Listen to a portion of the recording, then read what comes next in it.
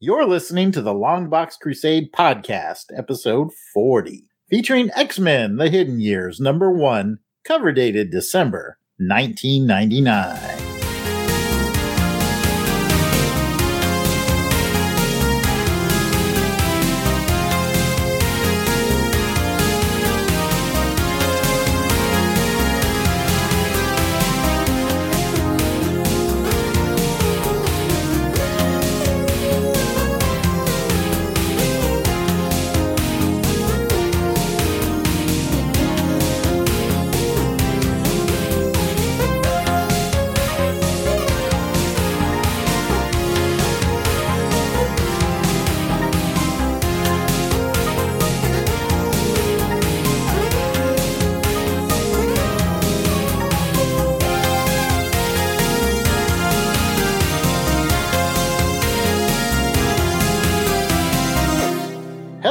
Welcome to the 40th episode of the Longbox Crusade.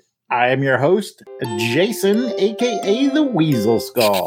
The Longbox Crusade is a podcast where each episode or random cover month and year is chosen, and then an issue is selected from one of the Longbox Crusade crew members' comic collection. Each episode we will summarize, review, and reminisce about the issue, ads, and events of that time period. So let me introduce the crew for you today, and we're going to start, as we always should, with the founder, Pat, DJ Cristados Sampson. How are you today, Cristados? Well, thank you, Jason. I am doing well, and I am happy to be here on the 40th. Woo! 40 for the Longbox Crusade. Can you believe it? The original, the OG. Doesn't look a day over 39, does it? Not at all. I remember when I was just a wee lad and I wanted to do a Longbox Crusade, and man, how it has grown. It has indeed. Well, speaking of growing, let's go over to Jared Albrecht, the yard sale artist. See that segue there? Has nothing to do with anything, but my brother from my actual mother. How are you, Jared? Or we should say, Death Row. Good. I don't even have a crusade for 10 words or less, so... Oh, were we supposed to do that? Are we doing Crusades 10 words or less? It's a Longbox Crusade. All right. Let me see. I got nothing. There's a script. There's a script that Jason's using. It's later in the script after the introductions. No. We changed it a while ago where as we introduce ourselves, we do our crusade. Oh, well, I'm going back on mute. I got nothing. Delvin, welcome to the show. All right. Well, yeah, I thought we did it after the intro too, Delvin, but apparently not. Let's go over to you, Delvin, the Dark Web Williams. How are you today, Delvin? I'm good, and I slept all day. That's my crusade. I had a sleeping crusade was to wake up. I was tired, man. I don't know why, so just went with that. We'll go crusadeless then today. I'll make it the rounds. Well, we invite you to be a part of the show by submitting your comments and memories, which will be featured on a future show. All links and pictures for this episode are in the show notes, which can be found at the website longboxcrusade.com. Please add the podcast to your favorite podcast feed or on Apple Podcasts. You can also follow the podcast on Facebook, Instagram, Twitter, and YouTube at Longbox Crusade. And you can always leave a voicemail at 707-532-5269. That's 707-532-LBOX. Pick up the phone. Thank you. We hope you come along with us on this crusade to read them all. Now, before we get started with this episode's issue review, let's take a quick podcast promo break, and we will be right back.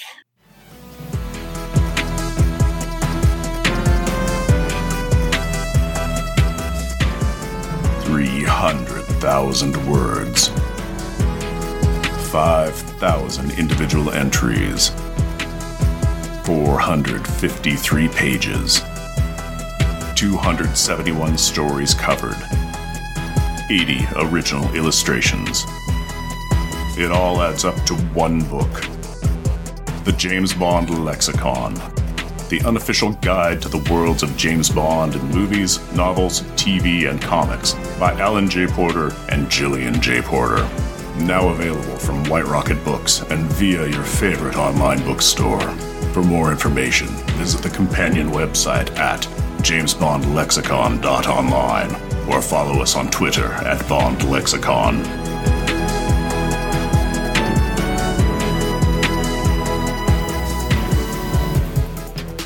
Welcome back from the break. Today's adventure from the Longbox is X-Men Hidden Years #1, cover dated December 1999.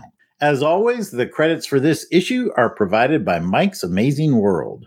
The comic title is X-Men Hidden Years #1. Publisher, Marvel. Cover date was December of 1999. Its on sale date was October 13th, 1999. Cover price was $3.50, and the editor was Jason Liebig. Writer penciler was John Byrne. Inker was Tom Palmer, and the colorist was Gregory A. Wright. Cover credits, the artist, John Byrne. We've heard of him. Jared, why don't you take it over here and tell us a little bit about the cover? All right, I will. The Marvel Comics Group logo is blue with yellow highlights, and the corner box informs us that this is a collector's item first issue.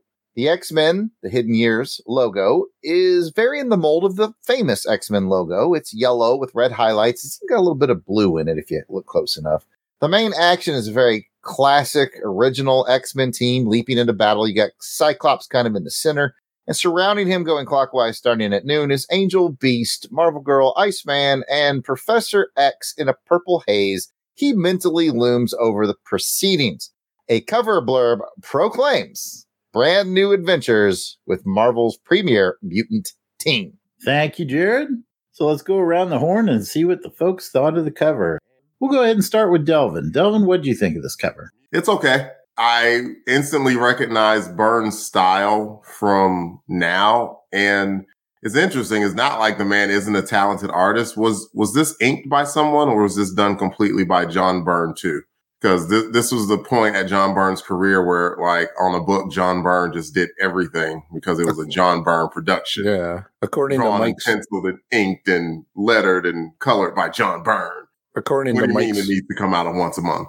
Yeah, according to Mike's Amazing World, it was just John himself. Yeah, you can tell it's different than, from when his longtime inker, Terry Austin. And it's not bad. It's John Byrne. But I've seen it better, and like maybe with an inker could have thrown a little bit more of a background on it, especially from that first issue. Like Professor X himself is the background, but it's not a bad cover. I'll pass it to Pat. I kind of like this cover. I like the X-Men logo. It's got that animated X-Men kind of feel to it, that logo that they have there, and then the hidden years underneath it. I am really digging that. But like Delvin too, you can definitely see that it's Byrne's drawing on here. And since we're kind of towards the end of, we've been kind of towards the end of Byrne, where we're at on Amazing Spider-Man Chronicles with the X-Men, that is the second story that we go through. I kind of like it. I miss it a lot too. Just Byrne's drawing is really good. So it was neat to see him draw these characters, but in their older outfits. And Jared, what's your thoughts? Yeah, Byrne drawing the X-Men. I would have thought, like Delvin alluded to, a little more fanfare on a collector's item first issue, as it said. But it's not bad. Because it's Byrne. The thing that really kind of caught my eye is Professor X and Iceman.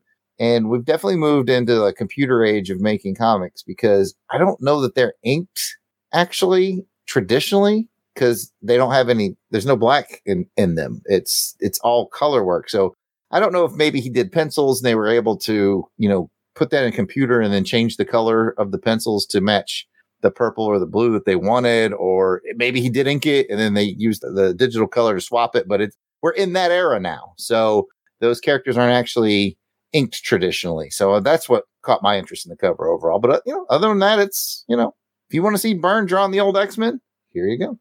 Well, thanks, fellas. Yeah, I largely agree with what everybody said. I think it's a good cover. It tells you you're going to see the classic crew. You're going to see John Byrne, and it's a collector's item first issue. So you need to get it because it's going to be worth a lot of money, right? Right? It's not going to be worth a lot of money. Oh, all right. All right, folks. Well, Thank you. And we'll get into a quick synopsis here of the interior with the story.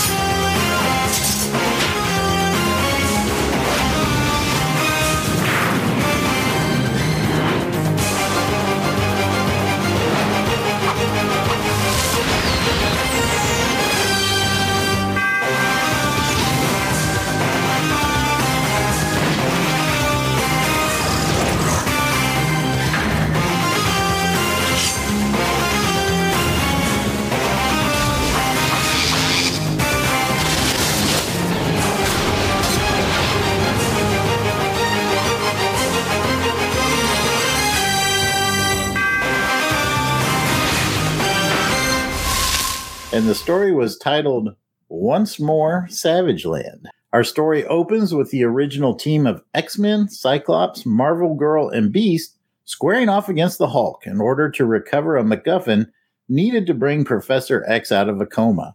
The team is successful, and a recovering Professor Xavier awakens and immediately begins a psychic download to learn about what he's missed since he's been out of action. Originally pleased with the performance of his students, Xavier becomes angry when he learns that although the team recently defeated their archfoe Magneto in the Savage Land, they failed to confirm their adversary's death. With a fine of 20 demerits, Xavier dispatches the team to the land that time forgot to recover Magneto's body.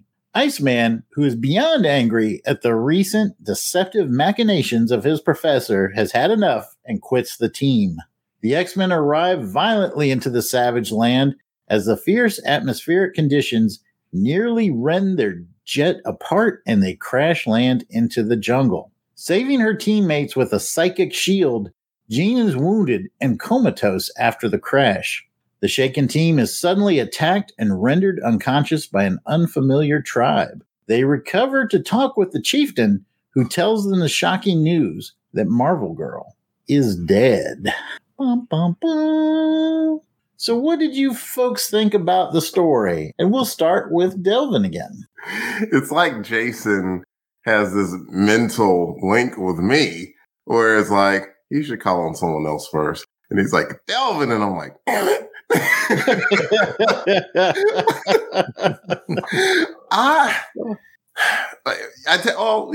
Since we're talking OG Longbox Crusade and memories and things like this, I am reminded that when I started collecting comic books back in mid 80s, and then came and that was Transformers, and then it evolved into Amazing Spider-Man, and then eventually X-Men. I want to say John Romita Jr. may have been the first X-Men that I started collecting, coincidentally enough, since he's on Amazing Spider-Man Chronicles. But you notice that I have not mentioned the name John Byrne.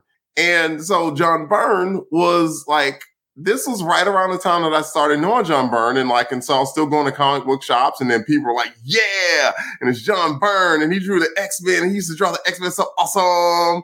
And I mean, one, they were right, and two, sometimes you can't go home again.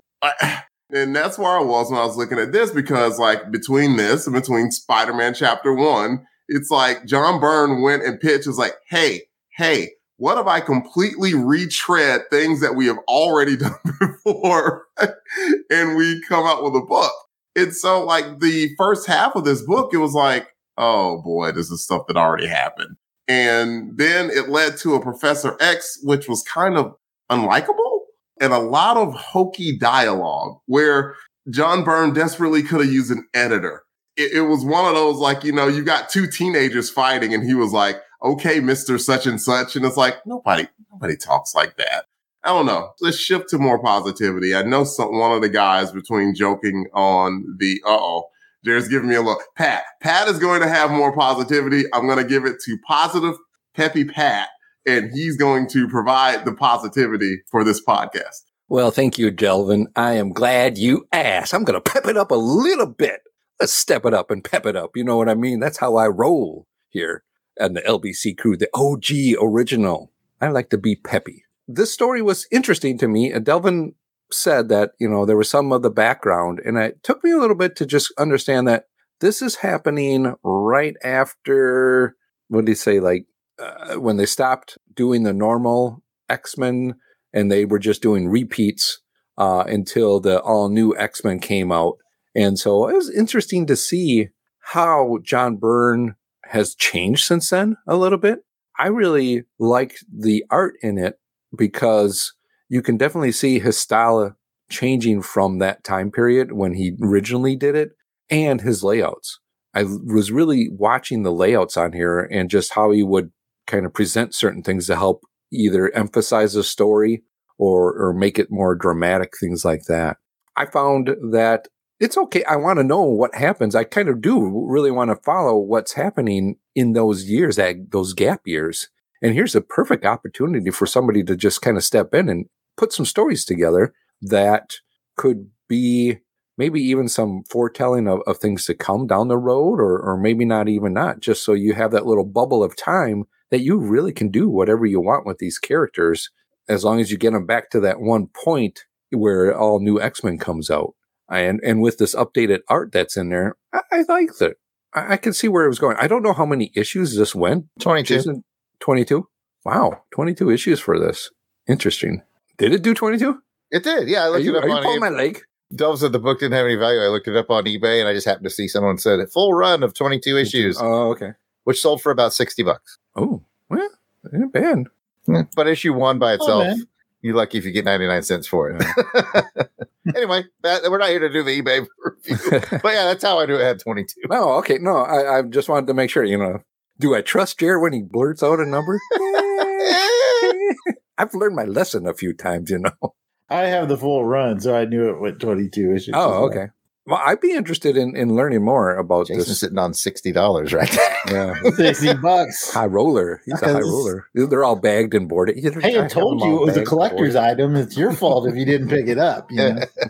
That's the thing too with these is that, you had the big collector's item, the 90s, 80s, late 80s, early 90s, you got everything's a collector's item. Every first issue is a collector's item. Now they're first issues left and right. You get a first issue. You get a first issue. Everybody gets a first issue. Doesn't mean anything anymore. But, to me at heart it does, because here's a good place for someone that doesn't know the X-Men, a good starting on point that they could kind of jump in. I think it did a good job at that to kind of get them in off the ground and get a start to where things are going forward. I probably said too much and was too peppy, so. I think we could use all the peppa we could get, because I'm about to have to pass it over to my brother. And I'm worried. I'm worried because, number one, it's X-Men. Number two, it was a little bit longer of an issue, but there were no mind fights. And with it not being written by Chris Claremont, I think some of the Chris Claremont single issues probably read a little slower and longer than this one did. Well, Jason's right. There was a lot of highs and lows on this from the story, because like when I opened it up and I saw it was 40 pages, I was like, no. And I thought it was Claremont, but then I saw it was Byrne, and so it did read a little crisper. So it was kind of a roller coaster of emotions, because, Byrne writes more crisp than Claremont does. So that was good. And the 40 pages went by pretty quick. I wasn't big on like the history lesson in the first, 15 or whatever pages it was. This was a double-sized issue. I was like, this is very Claremontian. In fact, it wasn't until I got through that I flipped back to see who the writer was, because I thought this is actually concise history for Claremont. And that's when I realized it wasn't him who wrote it. But yeah, I was like, why did we need all of that? It would have been a lot better if Byrne had kind of just jumped in with, hey, this is the point where Professor X is back from his fake death. And he's upset with the team because, they didn't check the body, make sure Magneto was dead. So my mission is to go verify that this dude is dead. And I like that. Like, that's a pretty straightforward superhero mission. You get the X-Men, you get them going to Savage Land. And spoiler alert, I think it was the last panel of the book, they had Magneto's there, and it was the ghost of Magneto. And I was like, oh, hell yes. Somewhere Hammerhead's going, dang, gummit now. I know, right? Second famous ghost. So there was a lot to like in it. The only thing that I was really just like, why was the big history lesson at the beginning again? And I guess maybe they straight up told him he was going to get 22 issues. Maybe they were like, hey, dude, we'll give you like a dozen, maybe up to 22. So he wanted to lay a lot of the groundwork so that he could just press as fast as he could with the rest of it. Maybe that's it, but wasn't big on the history lesson. But once the story got going, I liked the mission, but circling all the way back to what Delvin had mentioned too, man, Professor X is just so unlikable in this. He is like a turd. And they even kind of hinted at like, maybe something's wrong with him, but either way, I don't know about the emotional intelligence of Bobby Drake and his, I'm taking my ball and going home kind of attitude. He's kind of being a little petulant, but I understand too. He's like, I'm tired of being jerked around by this guy. Like, oh, he fakes his death. We all go through emotions. We have funeral and surprise. I was just testing you. No, yeah, exactly. So I think Bobby could have handled it a little more maturely, but again, this is throwback. So I guess Bobby's probably in his late teens, maybe at this point. And not even, probably like 14, 15. He was always portrayed as the youngest of the X-Men. So, okay. So his lack of emotional ability kind of fits character. So anyway, yeah, that's it as far as story goes, because I remember that on Longbox Crusade, we have a whole other round for art. So I'm not bringing it up in the story round, Pat. Oh, I'm sorry. We do these Longbox Crusades so infrequently. I forgot what the Crusade was. Pat forgot we have a whole art round.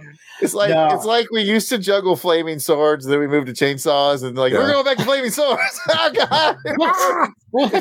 I just learned the chainsaws. That was really good discussion, folks. I was particularly interested. I was talking with Pat before you all came aboard. I knew that Delvin was not a big fan of Byrne's Spider-Man Chapter 1 when that came out. And this, I think, came out around the same time. So I was kind of wondering what Delvin was going to think about this attempt to do some retro rewind storytelling with the original X-Men crew. Maybe, and I'm assuming there's going to be a round 2 on this, Jason, yeah? No. There's no round 2? No round 2. You see, Delvin, we're doing an original L-box. You can't do art in the first round. It's not in the script, man. I don't see a round 2. No, we can have fun. Do what you got to do. Do what you got to do. Well, I'll just simply add, it's like, first of all, I want to state that, and this is no duh, that John Byrne is a legend. So I'm not overly besmirching the name of this legend, but I think that John Byrne had to be getting close to burnout at this point. And the reason why I'm saying that is because he put too much on his dang plate. Did he not? It's a team. That would be like the equivalent of like, you remember how we used to do Longbox Crusade and then Pat used to come on and then he used to have to do the cleanups and the edits and everything. And after about 6 weeks, he was losing his hair. Like, I mean, it was the same thing as it grew back. It was only a temporary thing. Pat, it grew back. But when you look at like a John Byrne book at this time, like he was doing pencils, he was doing inks, he was doing covers, he was writing the book. He clearly was editing the book. And it was just like, and you could tell because like by the time it got like 6 or 7 or 8 issues in, like the pencils started getting a little bit more sketchy. And like the writing got a little bit lazy here and there just to get from point A to point B. I'm fully willing to accept. I mean, it's issue 1. So there's some things that you introduce and there's some things that you kind of hint at. And it looks like they're hinting at like Professor X may not be 100% because really he comes across like a mob boss. Like you didn't verify the body was dead of our enemies? TF? What? Hey, that does not sound like Professor X at all. That sounds like Tony Soprano or something. So, but it's possible that was a part of the whole plot point of the book. So, and maybe Jason, who's read the book, would know. Yeah, like I just think that was where Byrne was at this time. Even though I don't know the man, there's just something about how he just did things at this point. It's almost like they gave him too much creative power, and it wound up backfiring on him. Yeah, I want to riff on that real quick, actually. You're absolutely right, Delvin. By the time we got to the late 90s, he was doing everything on every project. And it was one of those things where, like, it feels like he finally got to that icon status. And he can, like, I can have full control. And then that's the day you realize that full control doesn't always mean best product. But I will, going back to Jason's question, almost comparing this to chapter 1. I will say this is clearly winning because chapter 1 was a complete retell. And this is like additional story. So I'm giving him a lot more leeway there. If you're going to retell the origin of Spider-Man, I'm going to be watching close to see, what bold moves you make, like a ponytail on Uncle Ben, right? But here I'm going to give him a lot more leeway because it's additional content between the pages, if you will. So that's my summary. I'm not be quiet. No, I agree with that. I think that's why I kind of like this, because it's, like I said, it's those years in between, or those issues in between, that we're filling in some substance here. So I can see where you're coming from, which is really interesting, being the type of person you are for the X-Men. So not a lot of mind fights going on in this as well either. No mind fight so far. We got the ghost of the Ooh. Why is he a ghost? I don't know. And Jean's dead, guys. That's it. That's it for we all know. Game over, man. Again. Jean died again.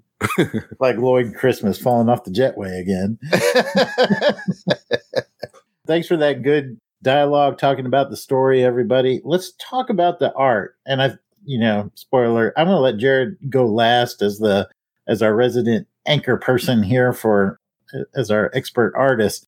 We'll let Pat go first this time and tell us what he thinks of the art. Well, Jason, I'm glad you asked, because I didn't really get much to say about that during the first round. So let me gush a little bit more about it right now. John Byrne's art is just really nice here. As I said before, it's good to see him really do something different with his styling compared to the original stuff that we've been going through. So I really liked it. And I thought it added some more character and storytelling to this. Agreed. Delvin, what do you think? Good. For Byrne, good. I will just continue to harp on. I think that his pencils are always amazing. I don't think he is his best inker. I think Austin is his best inker, to where Austin can just draw some stuff out of his pencils and just bring it to life almost. And then I just did a very quick look through the book. And now, again, I want to stress it was not bad by any means. I just don't think that Byrne is his best inker. I think that Austin is. Maybe a couple of other people. Maybe Palmer. Palmer would have been a good inker as well. Like, just he needed some help. But this clearly was a vanity project. One more thing. You see that at the start of the book, they kind of hinted at the Hulk. This was right around the time that he was writing on the Hulk as well. So they had John Byrne doing everything at Marvel at the time. That's interesting. I didn't put that together. Maybe that's why they started it at that point to give his art on the Hulk a little bit of a shine. I'll just say that I agree with you, Delvin. I didn't quite put it together, but there was just something about the art in this that looked not quite up to the original Uncanny X-Men art. But that's why I wanted Jared to go last, because I have a feeling he'll be able to put a little bit more of a technical shine to what we're picking up. So, Jared, take it away. All right. Well, I just did a little looking. Apparently, Tom Palmer did ink this book. So there's that.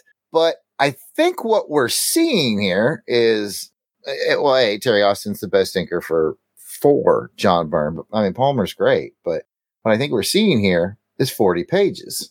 And I think what we're seeing out of Byrne in this late 90s, early 2000s, when he does work, Delvin mentioned it earlier, that his art, it's clearly still very good, but it's just different. I think it's spread thin different. I think this is him going fast. I think this is him going really fast. And I think that's cool. I think that a guy with the caliber of John Byrne that can put out multiple books, and one of them's 40 pages, for goodness sake, is impressive. It kind of makes him Herb Trimpe, right? Who we all love, because Herb is fast and he's good. But Byrne spoiled us. I'm not saying that Herb Trimpe is a demotion, but I guess if you're John Byrne, it is. Because he spoiled us with this high quality when he was able to focus on 16 to 22 pages on a book with his #1 inker on his side. He spoiled us. And then we got here, and I remember about this time he and Claremont teamed up again on Justice League. The two of them did a 6 or 8 issue run on Justice League for DC. I mean, they were doing all kinds of stuff. And so this dude was just, I think we're looking at Fast Burn. And Fast Burn's still good. Spoiled us. The burnout, as we called it. I somehow knew that the 40-page issue was going to make its way back into the criticism. It's going to keep coming back in. Just keep bringing that up. Well, thanks for that discussion again, fellas. But it's time for us to pick our favorite page or pages. And since Pat talked about the art, let's let him go first. Let's have him get the first pick. Oh, cool. I am going to pick the page where after they get shot with the tranquilizers, Hank's still kind of up and running, and he just kind of smashes into, I guess, the tribes people that come in and I want to say attack him, but that go after them. And he just kind of starts wailing away. And there's like a good 3 to 4 panel page on that I think was really done well for art. I'd take that page. I like that page a lot too. To keep with the Jim Carrey theme that I started, it's the 3 darts is too much. All right. Jared, which page would you take? Oh, man. I'm going to do a little bit of a cheat and do a double page spread of them fighting the Hulk, like at the very beginning. I mean, come on. It's really cool. I didn't think I was going to get that one. As the host, I got to go last. So I was like, I mean, it's a lot. It's very good. It's all very good because it's Byrne, but I guess you got to go with the X-Men fighting the Hulk. I mean, that's just quality stuff right there. Although my honorable mention will be when Professor X calls them all and like Beast is swinging in the window and Angel's flying in the room. And if Marvel Girl loses another 1/4 inch off of that skirt, the rating on this comic book has to change because it's John Byrne. That's right. But that may be someone else's, though. I shouldn't even bring it up. That's a cool page. But Hulk fight.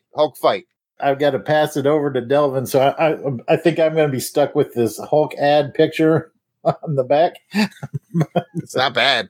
It's not bad, really. It's really not. No, had a milk mustache. I was thumbing through on the phone, looking at what page I thought was the coolest, and my inner 3rd or 4th grader looked and saw the picture of them descending upon the Savage Land and the panorama and showing the dinosaurs. That was pretty. That was really, really cool seeing the pictures of the dinosaurs like that. You knew they had to be like pulling out some encyclopedias somewhere and then looking up pictures of those dinosaurs and drawing them because it was a fantastically drawn double page. That's true. I also liked, it's not the one that I picked, but the one of Magneto's castle that they had with the dinosaurs flying around it in there near the end. That was really cool. Well, I think I'm going to pick the very first page of the original X-Men going into action there with Cyclops blasting the optic blast beast behind him, Jean telekinetically hurling the rocks, and then Angel cutting checks, I guess. I don't know what he's going to do. He did go rogue. I know we're done talking about the story, but he was like, remember when they got there and he's like, Angel, what are you doing? I'm doing what I do best. Like, which is screwing things up and not being helpful. Flying in the sky while the fight is on the ground, not contributing in any way. Oh, you just happened to leave out of the plane before it goes crashing down. Yeah. And don't try to help your other friends out. Who's laughing about these wings now, a-holes? In terms of talking about Angel, real quick, Byrne draws a pretty Angel. He does. He does. He makes the man look so pretty. Yeah. I can't, I can't lie. I agree. Well, let's talk about memories, fellas. Memories like the corners of my mind. Delvin, what kind of memories do these evoke from you, sir? This was December 1999, and Jared and I were both very, very young second lieutenants in the United States Air Force. Jared was in North Carolina. Yeah, that is where I was assigned, but it wasn't where I physically was. But I'll reveal that momentarily. Okay, I will not spoil Jared's. And I was in California, Vandenberg Air Force Base. I think I was still in undergrad space and missile training. USMT is what they called it. And at the time, there was Space Command, and then there's missiles. And most of the people were assigned from there to missile assignments, which, let's just say, not exactly cream of the crop, not exactly in the best places, but so the places weren't cream of the crop, not the people, because I think that's a very important caveat here because I want the people that are in charge of the missiles to be cream of the crop. Well, I mean, people in hell on ice water, Jason. Chola asks, what year are we talking about? We're talking about 1999, December 1999. So what happened in the USMT class, like a lot of times, like they did it rank based. So if there are 12 people in the class, the person who finished tops in the class is like, you get to choose your assignment. And if there were like, say, 2 space assignments and 10 missile assignments, then like that number one guy was like, I'm going space. Screw you guys. I'm going to space. So the guys in Missile Command were like, well, this sucks. We want to get some of the best and brightest. You can't just send us all your dummies that finished like last in the class or whatever. That's not fair. So right around the time I started, they switched it up. And so out of a class of about 12 people, there were 10 missile assignments handed out. There were 2 space assignments handed out. And the 2 the 2 space assignments went to the people who had the last names of Worshke and Williams. They did it alphabetically. It has nothing to do. Was this coincidence or is this, because this is stuff the Army would do, Delvin? I would think this is stuff that the Air Force did. I got to space assignment and it had nothing to do based off of merits because I did not finish first in that class. So the apple is not far from Uncle Sam's tree, I guess. Yes, sir. I got a question. I got a question for Delvin. Since you were there and you talked about the missiles, how would they move the missiles from one place to another during this time? What would they use? Is this a joke? That's you got joke face. What would they use, Pat? Since it's December, they would be using mistletoe. There we go. I saw it. Like, I know Pat well enough that he had joke face. He's like, I got something I wanted to get out. Jared doesn't want to laugh, but he's kind of laughing. So and Jason laughed. So it was a successful attempt. I just don't know why I didn't save that for our Crusade miss. I think it may have been a joke that was used at Crusade miss one time too. So that's why it came to me. You know, it's the cycle of bits. Good point, Chola. Shouldn't ask Delvin about anything about transportation. Pat, what memories do you have from 1999? Boy, this is, December 1999. It's a number. Another summer. Get down. Sound of the funky drummer. Make you want to have soul, brothers and sisters. You're about a decade off, Pat. Yeah. And you're dangerously treading into my territory of breaking out into song. Yeah. But speaking about, this does bring you back to the song because 1999, I am working and this is the height of my DJ years. So I'm having a lot of fun DJing every Friday, Saturday night at the club that I was in. And, this is December. So we're getting close to the New Year's Eve. And of course, I want to go back. The biggest song that's being played at that time, perhaps maybe as New Year's is coming. Could perhaps, I figured that might perk up your ears. Tonight we're going to party like it's what? 1990, the last few years, the last year of the 1999. So very cool. And I have a lot of fun memories like that of happening. And the start of fatherhood as well. Yeah, that's a really good point. I can pick it up from there because I remember December 1999, I was deployed to Kuwait for Operation Desert Fox, where we punished Saddam Hussein's regime with some missile strikes for violation of the agreement with the weapons inspectors. And kicked out the weapons inspectors. So we were there over Christmas. I got home, and soon after that, my son was born. So it was a photo finish. I wasn't sure if I was going to make it. So there was that. Good times. Well, that brings us to the end of this part of the show. You didn't get to Jared. You missed your brother. Oh, I did? Mm-hmm. Oh, I'm sorry. Jared, what were you doing in 1999? Well, I think I got confused because you guys were going back and forth about being second lieutenants, and I lost track there. Go for it. You were second lieutenant, Jared Albrecht. You were stationed officially in North Carolina, but you were... I was at Biloxi, Mississippi at Keesler Air Force Base for communications officer training. And it was a very auspicious time for the Longbox Crusade because that is where I met and became friends with Joe November. Oh. So, this was right about the time me and Joe became very, very good friends. And still friends to this day, and he contributes music to all the shows you hear on the network. So I was excited when I saw this. I was like, oh, this is when me and Joe started hanging out. So, yep, this is that. So it's weird how 24 years ago, if my math is right, we're not on Action Film Face-Off, but that event carries over to the Longbox Crusade to this day. And that makes me smile. I guess you know karma and you love it. And I love it. I want nothing of it. There's nothing above it. This is an auspicious event. Yes. Wow. Okay. Tie with this issue to Longbox history. Well, that brings us to the end of this part of the show. Got a comment or question? Send us an email at contact@longboxcrusade.com or make a comment on Longbox Crusade Twitter, Facebook, Instagram, or YouTube. You can call us and leave us a voicemail that we just might play on the show. You can leave us a message at 707-532-5269. That's 707-532-LBOX. Pick up the phone. Oh, wow. That's like that was the guy from Inspector Gadget. That was my best. That was my Inspector Gadget bad guy voice. It was terrifying.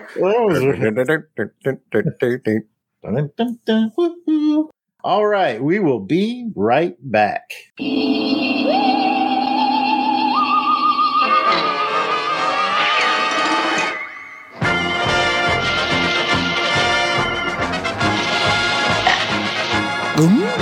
We got it all together for a brand new show. The LBC crew is here and so away we go. While the LBC crew is running from a spooky ghost, Christatos is doing what he does the most. Hey, come on, get involved till the mystery is solved. Hang around with the LBC crew.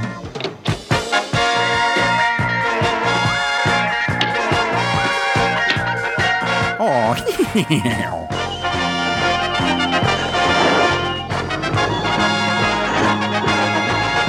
hey, come on, get involved till the mystery is solved. Hang around with the LBC crew. That's the podcast. LBC crew. Welcome back from the break. Let's continue with the show.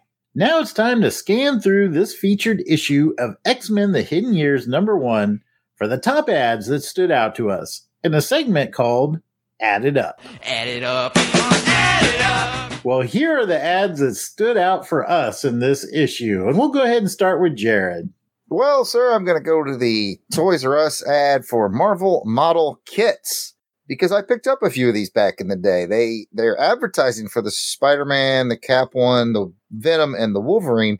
I had Spidey, Cap, and Hulk, and I built all three of those. And they're really cool. So I bought one, the Spider-Man one for Delvin because I knew he was a fan. And I thought, certainly sometime between now and 24 years from now, Delvin will probably put that together. And that's all the time we got, folks. Every time I go visit him, it's still in the box.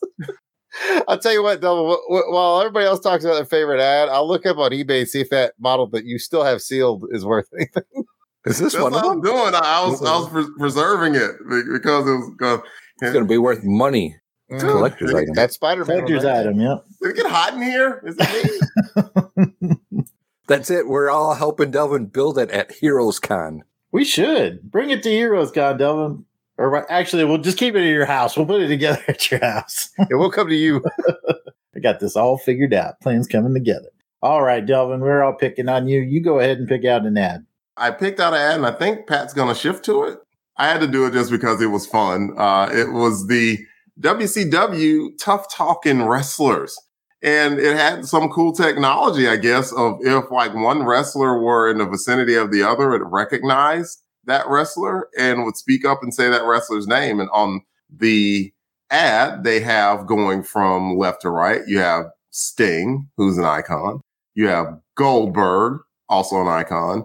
You have Kevin Nash, also an icon. And you have Diamond Dallas Page, who would probably be the least familiar out of the four if you're just a casual wrestling watcher. But he is a legend in his own right, too. And he also does some rehabilitation stuff now where like he's big into yoga and stuff. So he's helped like turn some former wrestlers' life around from alcoholism and everything. He's like a really good dude. So yeah, I just thought that it was really fun. And WCW at the time, boy, like they're right at their crest and starting to wane just a little bit before WWE took them over. But this was just some fun stuff that I saw and wanted to talk about.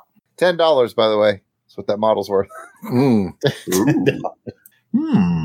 All right, Jared, what's your... Oh, no, Jared, you already went. Pat, we need You're your... the models, Jason. You're the models, yeah. I just found one guy who got $20, so 10 to 20. $10 to So $20. between Jason's both still in the box, right? Still boxed and packaged up? Or? Yeah, between Jason's comics of Hidden Years and Delvin the Model. Could have up to $80, people. Got $80, man. Very cool. Oh, all right, Pat, show us what you got. There wasn't, I want to say, a lot of stuff. There was a lot of ads for conventions and subscriptions and things like that going on. So I'm going to pick one just because it's something I like and I want to have some fun with it. So I'm going to go with the Pokemon. It's the first movie of Pokemon. At this time, I wouldn't say I was into the cartoon at the time, but the game, trying to get into it. And it's being a video game guy. It's a game series I want to go ahead and go back to and play through, which would kind of roll into something that I want to do. Backlog of my video games I want to get through, and Pokemon is one of them. And I started to watch some of the Pokemon animated cartoon series as well. So, fun. You got to catch them all and have some fun with these. So, very nostalgic. There's a lot of movies that have come out after this for them, and it's a company that is still continuing to grow and grow and grow. So, I remember going to see this movie because Grant was about 4 years old at the time and was big into Pokemon, so we had to take him to that movie and to the theaters in it. Yeah. And I had no idea what Pokemon was. So I was like, what are we going to sit here, eat my popcorn, and just have some fun. Well, Grant was having a good time. That's all that mattered. Well, there you go. Great memory. All right. And for me, you're going to have to bring those models up one more time. Because, Jared, you got me that Wolverine one. You may not remember. But, that was fun putting that together. And you put it together. That's cool. I did. Yes, I did put it together. Yeah, it was a gift. Of course I put it together. I think I left the iron on. Well, people still iron stuff. I'm really liking that Spider-Man one. That looks really cool. And the Captain America punching out the Red Skull. You can probably buy that one from Delvin for $20. You got the Spider-Man one? That's what Jared said, right? You got Spider-Man? Yeah. Well, break it out. I'll give you $20 when I get there, and I'll put that together. It'll be in your slightly warmer than normal room. All right. That's fair enough. All right, folks, do you have a comment on this? Let us know. Email contact@longboxcrusade.com or comment on the Longbox Crusade Facebook, Twitter, or Instagram page. Now let's continue on.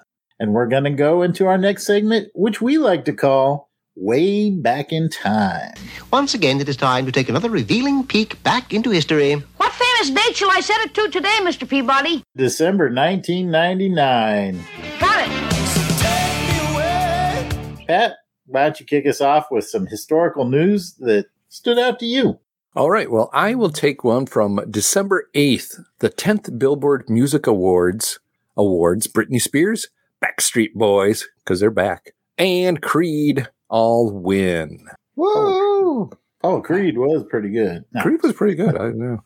I like me some Creed. Mm-hmm. I did too, in all seriousness. My old prayers out. So Creed came away a big winner at the Billboard Music Awards. Mm-hmm. And I just heard the news today.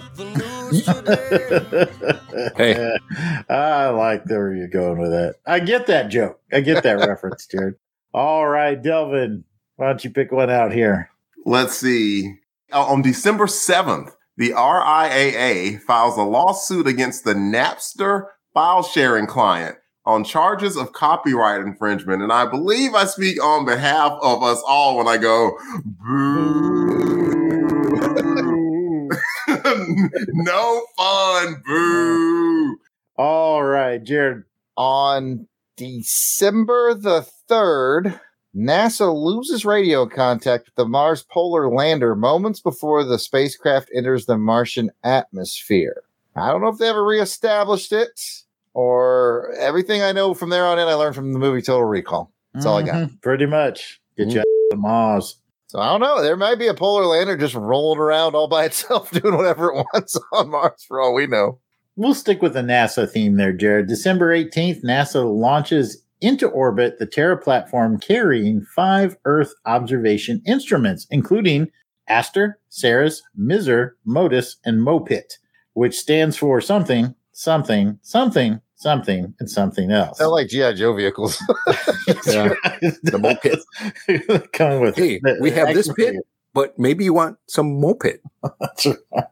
And here are the top 3 movies for December 1999. Jarrett, start us off with number 3. Number 3 is The Talented Mr. Ripley, which is a thriller suspense film, which made about $128 million. I didn't see it in 99. Saw it a few years later. It came out on DVD. Had Matt Damon and Jude Law and Gwyneth Paltrow. Dylan, number 2. Number 2 is The Green Mile. It was a drama. What had Tom Hanks in it? Had oh my God, my deceased big brother. What's his name? Michael Clark Duncan. Michael Clark Duncan. And it made $290 million. Very popular movie. It was a good one. It was a sad one. It's incredible. Yeah. Coming in at number 1, this made a lot of money, around $298 million. I mean, that is not little at all, especially for the movie Stuart Little. It's a lot of cheese, Pat. Yes. Ain't no mousing around with that one, I'll tell you that. Was he a mouse? I don't know. Yes, he was a mouse voiced by Michael J. Fox. That is true. He was voiced by Michael J. Fox. It made a road dent in the box office.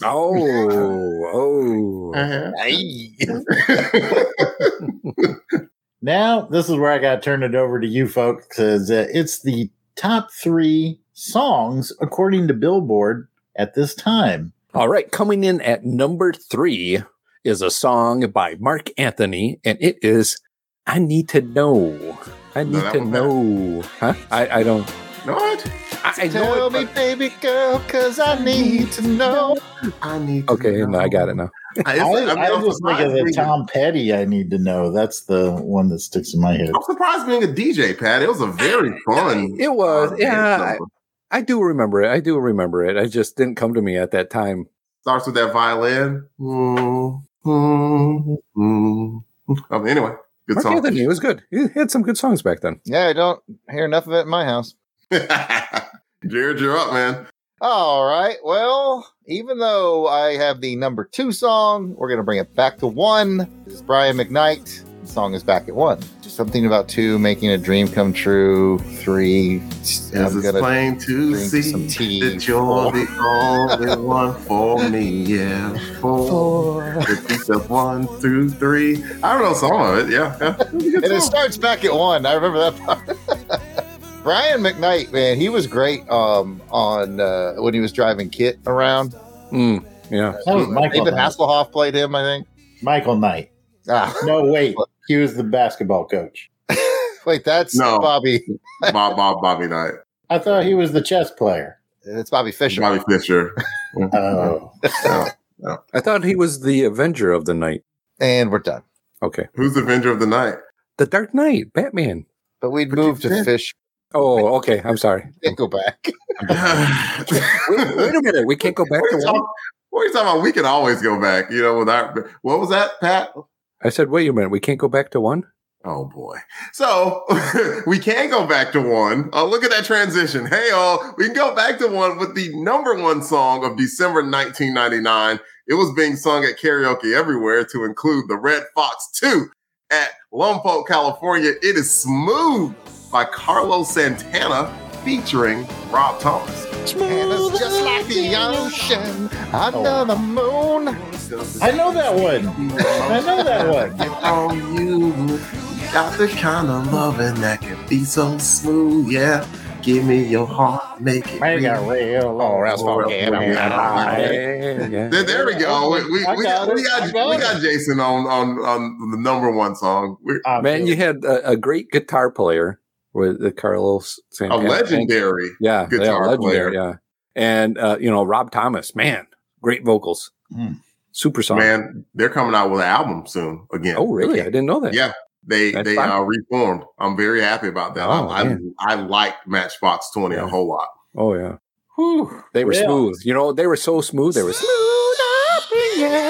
Yes, sir. There it is. All right. Well, that brings us to the end of this part of the show. Got a comment or a question? Send us an email at contact@longboxcrusade.com. You can also follow and leave a comment on Twitter at longboxcrusade. And we will be right back. Hey, Jared, I have this idea for a new show for the network. What is it? You know how I liked the 1990s comic book series, The New Warriors? Yes. Yep. And you know how at the Longbox Crusade we're trying to get the YouTube channel going? Yes. Also correct. Well, thanks. So, how about you and me do a live stream show about the New Warriors? You've never read the books before, and I have them, and so that's a great setup. We could give it a catchy name like Come Out to Play. Don't you think that's the greatest idea? Sure, Delvin. That's a great idea. Just one question. Yeah? Why do you have me dangling off this ledge, holding me by only one arm? Oh, yeah. Well, you'll get it soon. I hope. Come Out to Play, a New Warriors podcast, comes to you live on YouTube every second Tuesday of the month at 8 p.m. Eastern on the Longbox Crusade channel. If you can't watch it there, we replay them on the Longbox Crusade Network podcast feed, available anywhere podcasts can be found. We invite you to come along for the ride, or in other words, New Warriors, come out to play. Yay.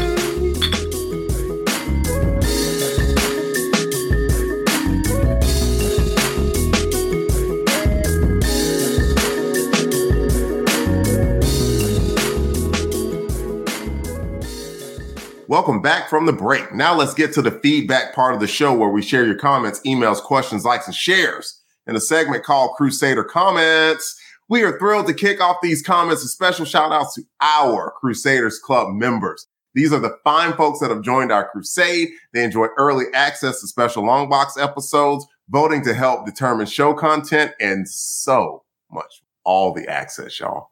So these are the folks reaping the benefits and giving some much appreciated support to the show. And Helica Wolf. Oh. Auburn Elvis. Bill Beer. Blast it or stash it. Braxton Underwood. Captain Entropy. Clinton Robinson. Dave Collins. Battle Wagon. Ezra Gallo. Gary Viola. Gene Hendricks. Jason King. Jerry Green. Jason Lady. Jeremy L. Jim Meal. Jim Charman. Sung to this tune of Smooth Up in You. Yes. Nice. Joe Thomas. John Watson. Josh Strickland. Candace Ward. Captivating Kathy Bright. MVP. Mark Ross. Matt and Lissy Poiso. Does that count as 2 or 1, Jared? October. Thank you. Maxwell Traver. Miranda W. P.D. Devins. Paul Hicks. Rick from Jeff and Rick Present. Rob Morgan. Samantha Maney. Sean Urbanski. Spidey 67. Spreadsheet. Steve Cronin. Tim Price. Tony Pennington. And Toronto Cop. If we missed anyone on our list, we apologize. Please keep in mind that we record these episodes well in advance of release, so if you're a recent addition, we should be adding you soon, but still no worries. Just let us know we missed you by sending an email to contact@longboxcrusade.com and we will get it straightened out. As a reminder, you can become a Crusaders Club member by heading over to patreon.com and searching for Longbox Crusade. For as little as $1 a month, we're grandfathered in. None of that $3 a month stuff. You'll get access to the amazing world of the Crusaders Club. Come check it out. Don't have any extra scratch lying around, but still want to help us out here at LBC headquarters? Please take a moment to write a review on Apple Podcasts for this podcast. Even if you just want to keep it short with just star ratings, it helps raise the profile of the show, and we will share your review on the next show.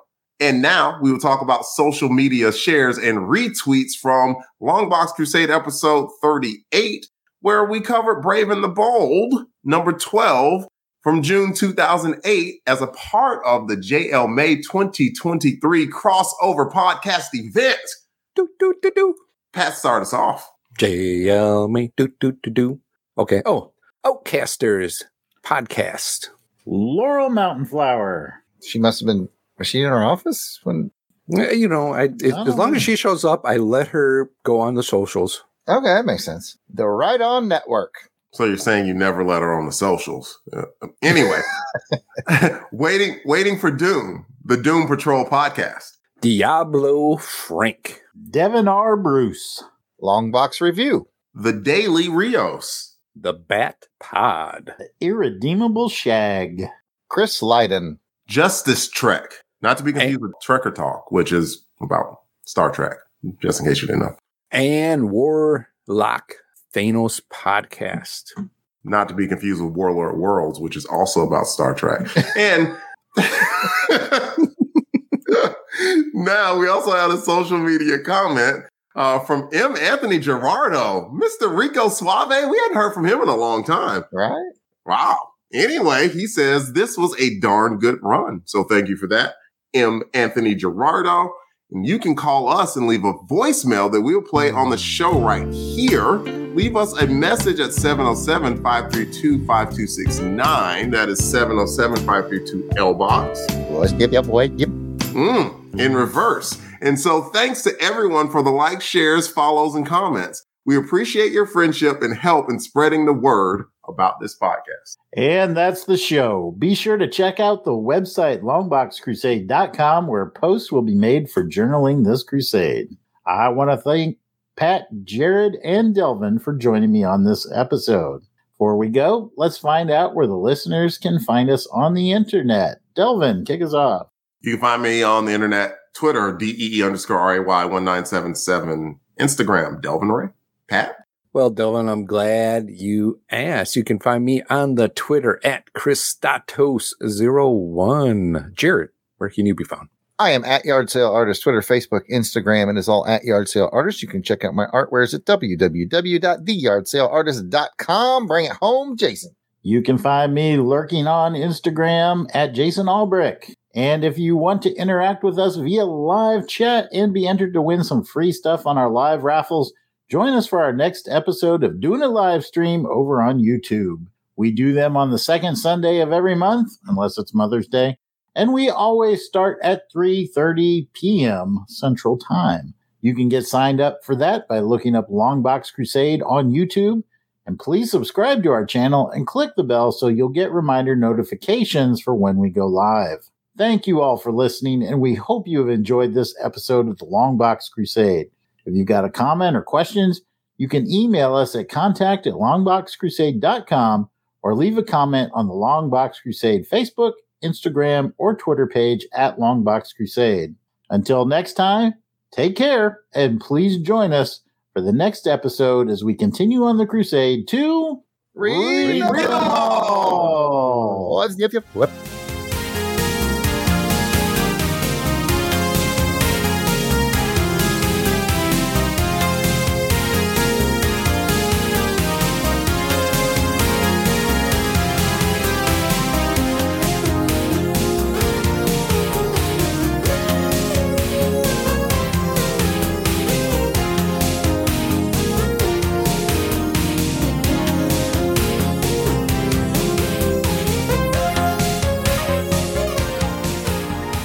The intro music is provided by musical genius Joe November. Check out his SoundCloud at JOSEFLIN99. You won't regret it. All songs, song clips, and characters discussed are copyright of their respective copyright holders, and no infringement is intended. We are just fans that like to share our love of comics.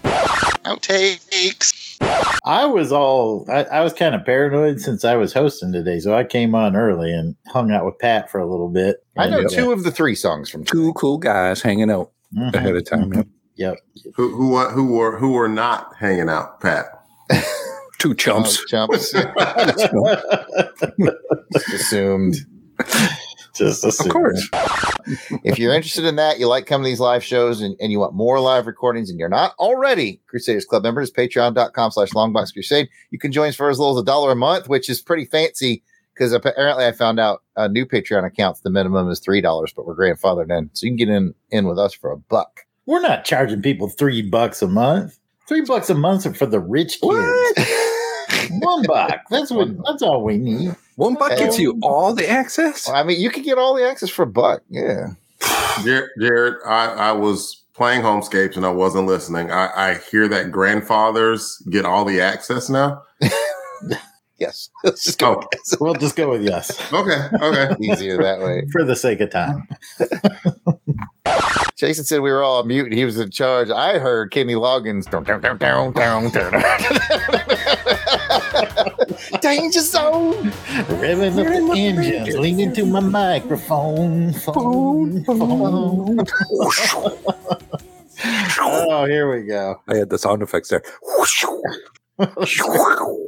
Roger, ready for flyby. It's a go for flyby goose. All right. When Pat's all done, we'll get going. Send us an email at combat. He's talking about military stuff. Combat. Longboxcrusade.com. We'll try that again. Add it up. You gotta add it up. See what you got. You gotta add it up. Okay. Some things have to still happen. All right. That's the extended version. All right. So hold on, sorry. So take me away. I don't mind, but you gotta promise me I'll be back in time. I was scrolling. I'm sorry. Now let's roll into the top 3 movies for December 1999. And I'm excited about this one, fellas, because I know all 3 of these. Uh-oh. He froze. DVDs. Can you hear me? Like the most robotic. Am I supposed to say something here? Just wrap it up. I don't know. If Jason's the lead on this one, but he did the whole episode, man. Let him take a breather. Okay. I was like, what am I supposed to say here? Hey. Hey, guys. Hey, guys. How are you doing? I'm glad Hey, why don't you guys come a little bit closer? Come a little bit closer into this. Get a little bit closer, a little bit more. And don't forget to hit that like and subscribe down there, please. Go ahead. You see it? Go ahead, hit it. It's okay. That's right. We like it. Two more people join the Crusaders Club, Pat. We just need 2 more people. Going to watch. Why wouldn't you want to please? If we only had 2 more people, Devin and Jarrett would watch the Fantastic Four movie and tell you all about it. If you could just spare at $1 a month for them to do that, it would make them so happy. And it'd make yourself happy too, because pennies a day. Coffee. Pennies a day, you get all the access. I'm talking all the access. For whatever you desire, you will get it in all the access. And then some. We've given this to Pat to close out. All right. Yeah. And to remind everybody that we'll